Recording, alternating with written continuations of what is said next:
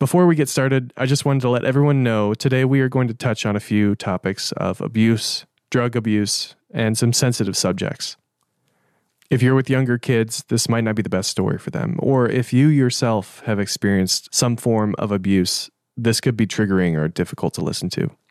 We believe that sometimes with stories, we have to wade through the pain in order to see the full redemptive power we believe in. And with that, here's Sarah. My name is Sarah.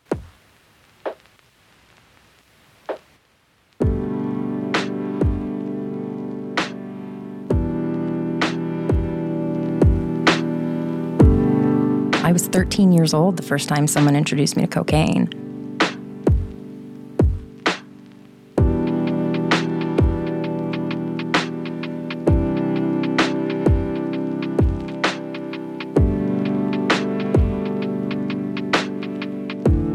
Are we in the apocalypse? Maybe that's a question you've heard family members, coworkers, or friends ask from behind masked faces or video chat windows. As we face a global pandemic, racial tensions, and a fractured political climate, this feels like an apocalyptic time. These issues can divide us and put immense stress on our everyday lives. Whether it's brutality towards people of color captured on cell phone videos, partisan corruption, or seemingly continuous news of natural disasters, we are almost becoming desensitized to the tragedies that we witness. The word apocalypse comes from a Greek word that means an unveiling or unfolding of things not previously known, and which could not be known apart from the unveiling. This word has been co-opted to describe what some would call the end times, but the book of Daniel uses the apocalyptic style to catalog a time in biblical history when Daniel is used by God to allow an ancient people living in a powerful empire to see truth of the world as God sees it. It's powerful. Its purpose is to open the eyes of God's people.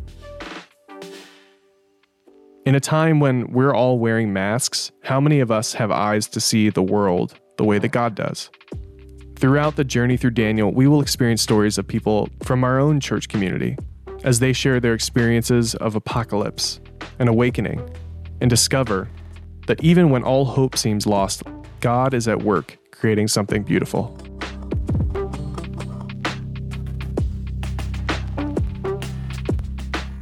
If you're triggered or you feel emotions welling up within you as you hear Sarah's story, know that this is normal.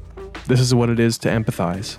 You may be angry or sad or frustrated. This is what it is to be human and share stories with each other. Maybe ask, what should I be learning through this?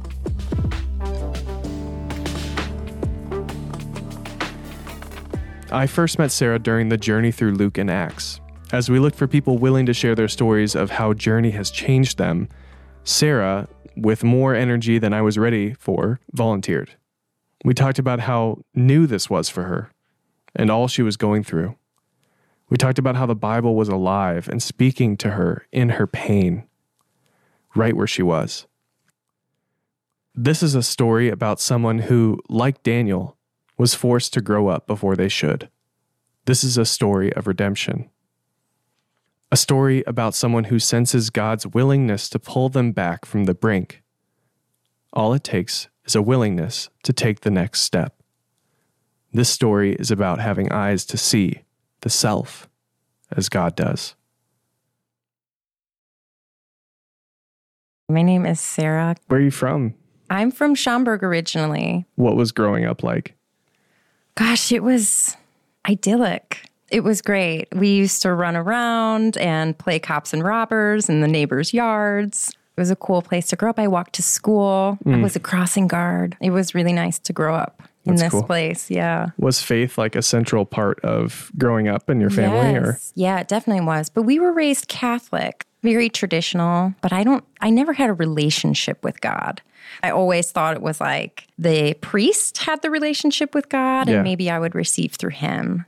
But I loved church. Do you feel like there was a faith leader? I would definitely say my dad. I would see him doing his quiet time at the kitchen table. And there was just a lot of things that he just instilled in us that now having this relationship with God, I can see is just a lot of like biblical wisdom. But him and my mom were really a team with it. And when did you first leave Schaumburg? I was ready to go, 19. I was out of there. Oh, really? Wow. I was out of there. I went and moved in with friends. Oh, cool. What was that like, entering the real world without your family? Oh, my goodness. It was a punch in the face. Oh, this is real life now. If you are comfortable, what are the things that you feel like led you down a path that wasn't the way that God would have your life go? Yeah, I don't think it was just one thing. I think it was a plethora of things. It was choices, my own choices, but then it was also things that I just don't think a young person should ever be subjected to. I had experienced abuse. I was 13 years old the first time someone introduced me to cocaine. Wow. Like, that's crazy. Yeah. And when I am 13, I'm thinking I'm an adult because of the things that I've seen and gone through. And it just kind of set me on that path where it was like, oh, this is normal. That is not normal at all. Sexual abuse at a very young age, the aftermath of that, because then your idea around what sex is completely broken. Yeah. So then that becomes like, this is a normal thing. So then, I would continue on into my adult life, just sex is normal. So then your self-worth becomes that, which is not, and it's just tainted. Physical abuse definitely was something. And, when you're really young and those things happen to you in your formative years, it also starts to form like, this is what love is. So then you start to choose partners playing that out. And it's beautiful how God has made us, because we are always seeking to reconcile those things, even if we are not able to see them. But it's really difficult in the moment, because then I'm choosing an abusive partner because I'm really trying to heal from this past hurt, but that's just more abuse, and then seeking, well, now this is a coping mechanism that I've learned, so I'm just going to seek out a drug or pride, or I'm going to buy something, or I'm going to eat something, or I'm going to space out on whatever as a means to cope. It compounds. You're just drowning. I think most of us experience something in our lives that makes us feel like we're not in control. There's something that has brought us to that point too, and we can't get out of it ourselves. It does feel like we're drowning, and like there's no real way to get out of it. Yeah. How does the abuse that you experienced affect how you view yourself? Gosh, it really changed and altered my value system was. Then it was like, well, I'm worth what my body is, and that's not worth anything now. And every relationship is always that. It was like my value was in how I could perform sexually, or in what I looked like, or in what I could do for someone else. It was never in like who I was. And I wasn't able to realize that either. All these things that were like, oh, this is normal. Oh, it's normal to be sexually active at this age. Oh, it's normal to do these things. Like, no, it's not normal at all. So it was just a really morphed and twisted view of what love should be and of who I am, which has changed so much with God.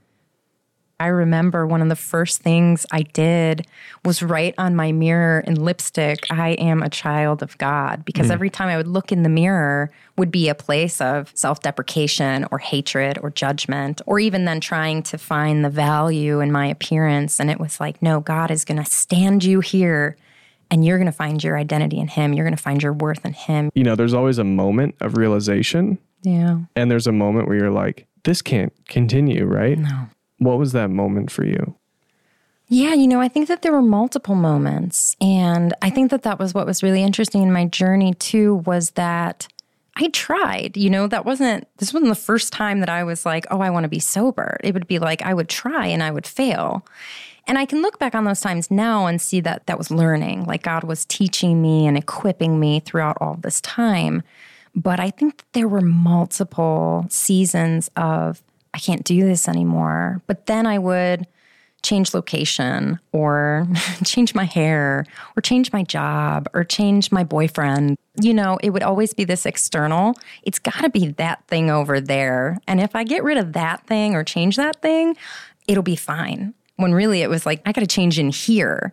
And the only thing that's going to change that truly is Christ. And then the first time that God introduced himself to me actually was him kind of putting this thought into my head. I want you to be radically honest, which was radical. You know, it's something that unfortunately it's so normal to lie and lie on top of a lie and on top of a lie. And that was at the beginning of 2017, which was a really hard time in my life. I actually refer to that season as the dark ages because it was just dark. And I can look back now, I know it was God. But at the time, I was like, I have this great idea, to be radically honest. When you say dark, like what were the things making it dark? Definitely using was making it dark, but it was really, I was having my comeuppance. It was this space that I was able to actually start facing those demons and facing the things that I was projecting onto other people and saying this is their fault. God was like introducing me to who I really was and the sin in my life, which was heavy. And I found myself becoming the monster. Like I was my abuser. That was the hardest realization. And it was like this reality check of, oh my gosh, I'm the monster now, you know, and that was terrifying. But then it was also just like facing everything, you know, really looking at it like this is the reality of not just what happened to you, but here's the reality of your life and what you've done. And that really was, too, the first time that I started dealing with my sexual abuse, too. Like I had just buried that and been silent about that for 20 years. I'd never talked about it.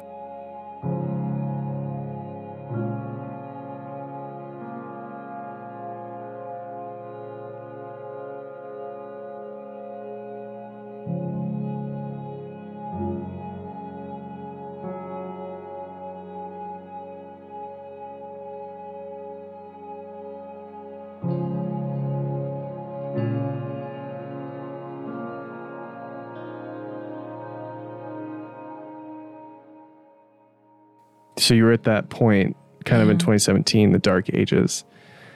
So how did you see God show up? Yeah, I mean, it was amazing. The radical honesty was so amazing because he led me down this path of forgiveness to talk to everyone, to talk to my abuser and forgive my abuser, to talk to a girl that I made a mean comment to in 7th grade. Like he just brought up everyone to me. It was like, you don't have to carry this anymore. So every conversation that you wanted to have it. And also just this difference in how I viewed things because there's so much assumption that goes into it. It's like, oh, well, this person is totally feels this way or thinks this way about me. And I remember God bringing that to me like, says who? Go talk to them. He also like brought me back to my core self. It was amazing. I mean, I chopped off all my hair. I didn't wear makeup. I was like living in the same dress for a while. And it was awesome because all of those things that I had placed so much value in, God was like, let it go. This is who you are and you're beautiful just as you are. It was really, really interesting to meet him and not even realize that I was meeting him. Like I can look back now and see that. But then it was this inertia to go to church, which I was like, what? I can't even credit it to myself. I really feel like it was the Holy Spirit being like, go to church. And it was really interesting. You know, you asked earlier about like who was the spiritual leader. Honestly, I can look back now and see where I stopped going to church was shortly after my abuse. And that was when I was 13. And I can connect that now. You know, then I didn't. But my dad over that whole time would be like, hey, do you want to come to church? Always inviting, never shaming, but just always inviting. So it was really cool that once I was ready, you know, and here I am, like 31 now? And I'm like, hey, Dad, I want to go to church. Like I knew who to call. So that is such it's a good lesson for all the parents, for right? all the parents. Like the prodigal child will return. Yeah. And it's really just true. Be inviting and not judgmental. Yes. That's huge. Yeah. Yeah. What changed when you started coming back to church? Everything. It was absolutely incredible. It was literally everything. And one of those other dark times was when my mom passed away. That was awful. And it was crazy. And it led me down even darker path of coping with drugs and alcohol and partying, whatever. And I didn't have anything from her. And I had one piece of paper that said to read the Gospel of Luke. And I had tried to do it. And it was just like, Shakespeare, like nothing. I can't read it. That's the first time I came back here. We were doing the journey through the Gospel of Luke, and it was like amazing, which I was like, what? And then it just continued because I was still a little, 1 foot in, 1 foot out, seeking, I guess, Yeah. And I kept putting prayers in the prayer box that we have here. And my stepmom was having surgery on her foot, and she'd asked me to pray for her. And so I was like, okay, I'm going to put a prayer in the prayer box. I don't need to talk to anybody. Like, I'll just put my little prayer in. Yep. And the prayer box wasn't there. Oh, and I was like, what? Where's gotcha. the prayer box? So I walk up to the table. I'm just here to give my prayer. And I walk up, and lo and behold, it's Grace. And she says, oh, are you here to sign up for a small group? Oh, no. Yes. She's just radically inclusive. And I was like, yeah. And here's this prayer I have too. And oh, wow, did that just change everything for me? Because then now I'm in this small group and it completely changed my life. I step in and I don't know, there were a lot of assumptions that I had before just about Christians in general. Like these people are judgmental. And more than that, like you're perfect. And I am so deeply broken that I absolutely have to pretend to be perfect in order to do this. And of course, my own shame shows up in perfectionism in my life all the time. So, but it was so not like that. It was so authentic. It was so incredible. My small group, now, we are still meeting. There are girls in my small group who are standing up in my wedding. Like, it's incredible. And it changed my life because it was this authentic place. So it was like, here we are, end of 2017. We start Journey Through Luke. That's September. By November, I'm getting baptized. Wow. And I have this group I'm meeting with all the time. And then I get connected with Willow's Wounded Hearts group and start working with them to actually have this space to be able to talk openly with other women who know what it's like to go through abuse and how it plays out in your life and how the enemy wants to use it to destroy you and how God wants to use it to heal everything and teach you everything. And yeah, I mean, absolutely incredible. And it just continued. It became this stationary thing in my life. I think the unique thing about you and your story is that you have every reason to view yourself how your abusers view you. Yeah. Right? That's the constant struggle that all of us do, is we're the product of how people have seen us in the past, right? Yes. Daniel is about having eyes to see us as God does. Yes. And having eyes to see the world and our fellow humans and our friends and the people we don't know. Yes. The way that God sees them. And I'm wondering, how have you changed your perspective? Yeah. Gosh, it's so different. My small group, actually, one of the girls had brought up, because we have some new women, and she said, hey, do you guys maybe want to go through Journey of Luke again? And I thought, oh, this is so cool, you know? And this was before any of this too, so it's just really neat. And I couldn't believe how mean I was to myself because I had all these answers, I'd written in the book, and it would be like, no, that's stupid. No, you're stupid. And I think what was really cool was, and my mantra for this whole season during COVID has been victory in the noticing, because sometimes just being able to notice a behavior is a victory, right? We always want to change it and get to the finish line, but it's like, oh no, you just noticed that you felt that way. Like, that's a victory. So I noticed that I was like, oh gosh, I was still in so much pain. I was still viewing myself in this really mean way. I was so hard on myself all the time. And a lot of that came from this feeling of having to do it on my own and having to push myself. It was really cool. We did the premarital counseling through Willow too. And there's a section in there, it's on resiliency. And my resiliency was 97%. And so it was so cool to see, Romans 8:28 play out in real life, to see these things happen and they're awful. And I wish that they didn't happen and I would take them back. But I can see now actually and almost feel maybe I wouldn't take it back because it has made me into who I am today. It has allowed me to meet other people where they are. It has given me 97% resiliency. And I can look at that as a beautiful thing. It's completely different how I see myself now. You are a daughter of the Most High King. Like, you are worthy. You are loved. Things I wouldn't have said before. One of the biggest words that comes is hiding. Just hiding. Drowning, definitely. Searching everywhere, searching in every religion, searching, I'm going to be a Buddhist and now I'm going to go do this and I'm going to go to this temple and I'm going to seek this out, or I'm going to go to this music festival and now I'm going to be this. And just a chameleon too, like liquid, which was great. It's great for everyone around you to be liquid because you can just sort of morph into who they are and it feels great and you can mirror them and it's wonderful. But it was just lost. No foundation, really, like the Bible says, sort of tossed in the waves. One of my closest friends, she's like, you know what? I just thought this was like another thing that you were trying on and it wasn't going to stick. And gosh, was that so hard to hear. Like my whole life has been fake, flighty, and anxious, I think. So that was before Christ. Yeah. After Christ is light, compassion, grace, a chance, truly peace. Philippians 4:7 is real. It is real. It is a peace that surpasses all understanding. And now being rooted in sobriety, being rooted in Christ, like this is normal now. How does God speak to you? Oh, gosh, in so many ways, in the coolest ways. I had a really, really, really cool thing happen at the South Barrington campus.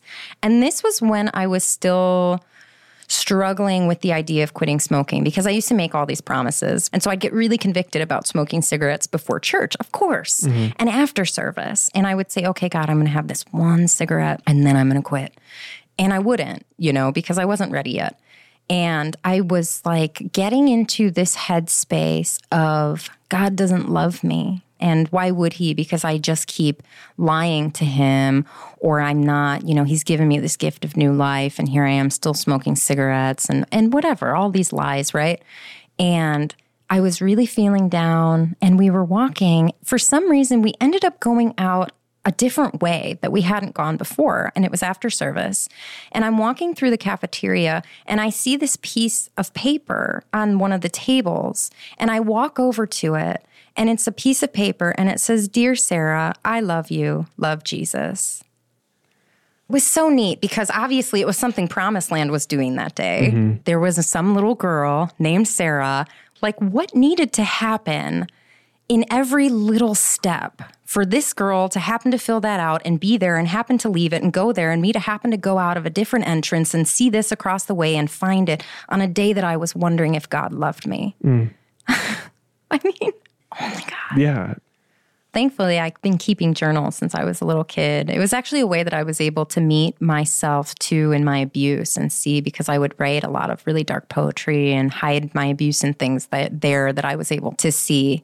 But even being able to look back on that and see, oh gosh, like this was real. Like this is really what my life was like. So now there's a lightness. I'm dependable now because that's what I always wanted. I just wanted to be somebody people could depend on. I just want to be able to depend even on myself. But now I can depend on God. And so the rest falls into place, Yeah. Yeah.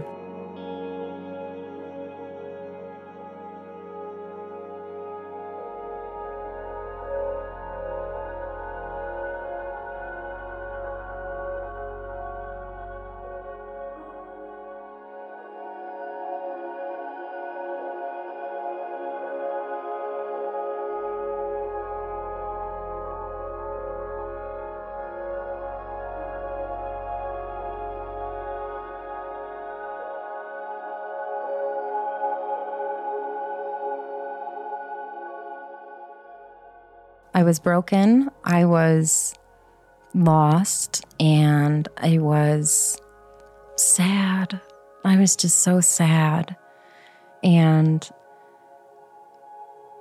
it felt like I had no one but myself. I could never depend on anyone but myself. So I was going to do it myself, no matter what, if it killed me. But then God, who showed me, I already died for you. Like, you don't have to die. I already did that. And you are my child. You matter. You matter. And your life matters. There's forgiveness for you and for everyone around you and for everything that happened. And it's going to be okay. You know, I think there's that because you just don't think it's going to be okay, but it is. Mm. Yeah. That's really good. Got me there. I know, really. We need some Kleenex in here. I know. Sarah, what are you doing to me? I know. I've had a long day. That is heavy. Yeah. And that's good. Yeah, that piece of like, I thought I was going to have to die. Yeah. But God said that he already did. And I did. I really did. I saw that play out in so many different ways in my life. And then there was a time that I'd actually tried. I really thought that was probably the culmination of everything was that, okay, now I'm really facing everything that I've done. I deserve to die. And God was like, no, you don't. I already did that for you.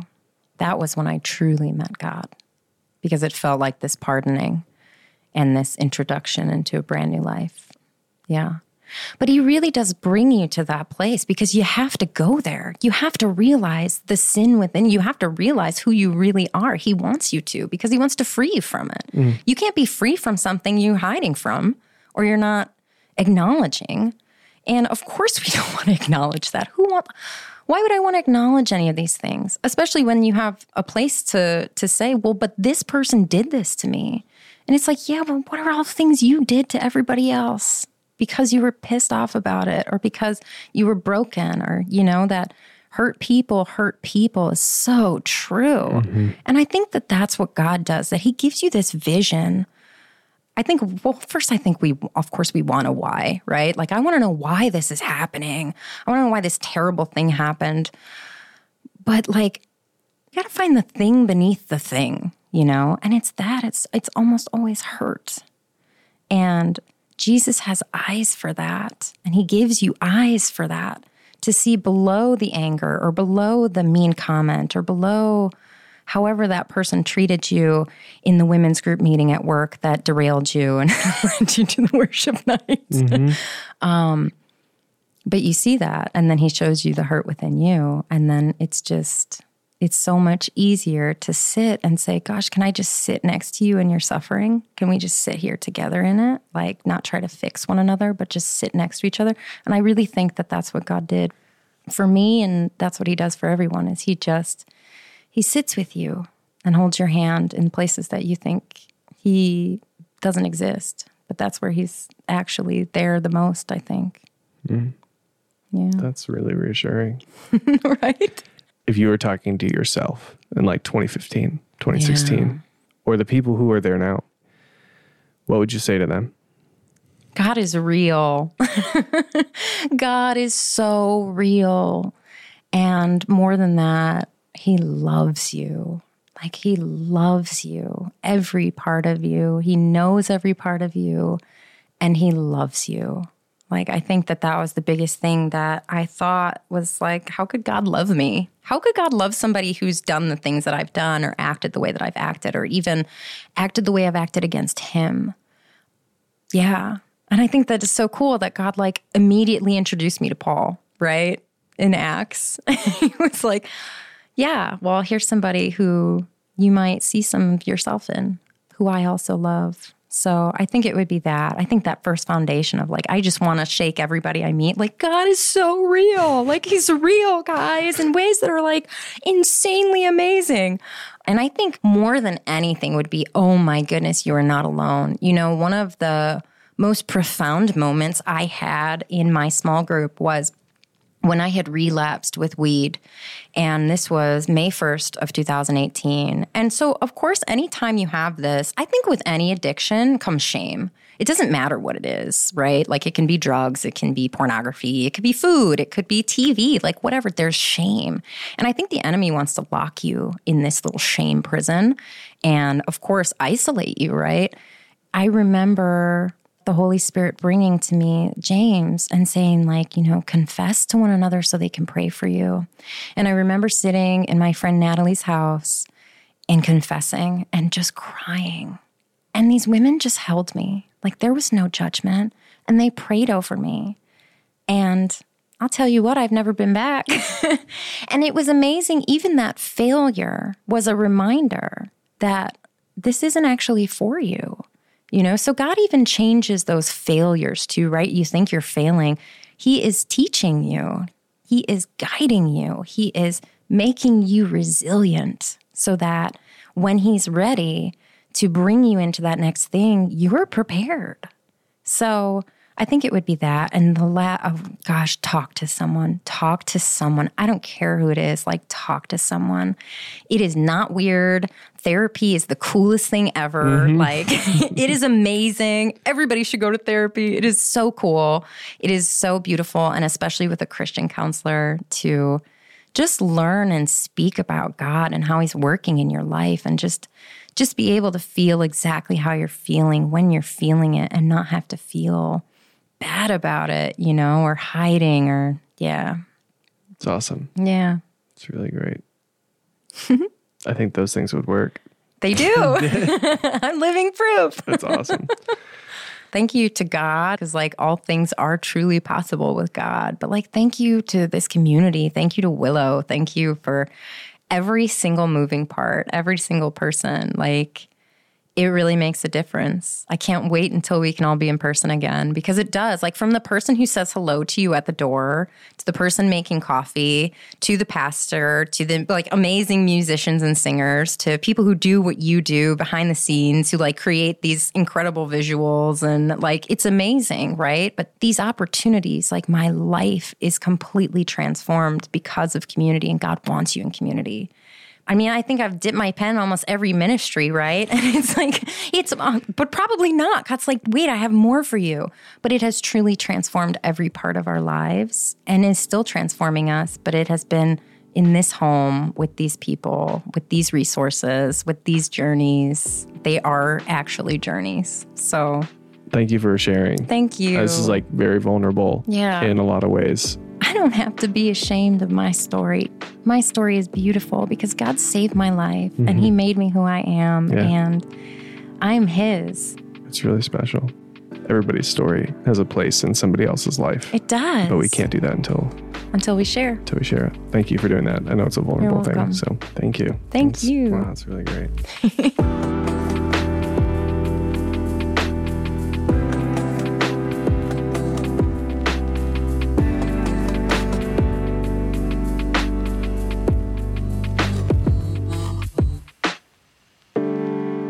It takes courage to face the reality of an upward climb. It's hard to climb out of a pit of despair, and we need each other to help do that, just as we need God's playbook for what the next step should entail. Sarah's radical honesty, willingness to heal and open wounds and heal again should inspire all of us.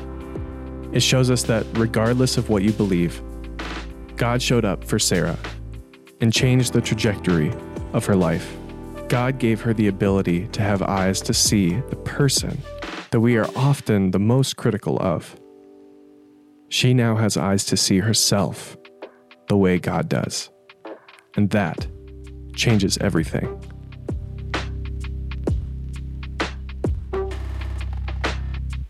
This is an apocalypse. This is a reckoning with ourselves and the world around us. Together, let's embrace the apocalypse as we begin seeing people how God sees them, with eyes to see and ears to hear.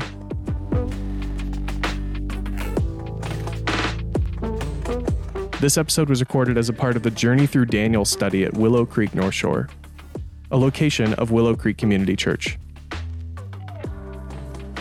It was produced by me, Tyler Hoff, with contributing producers Caleb Wilcox and Grace Zerker, and edited by Abby Circatella.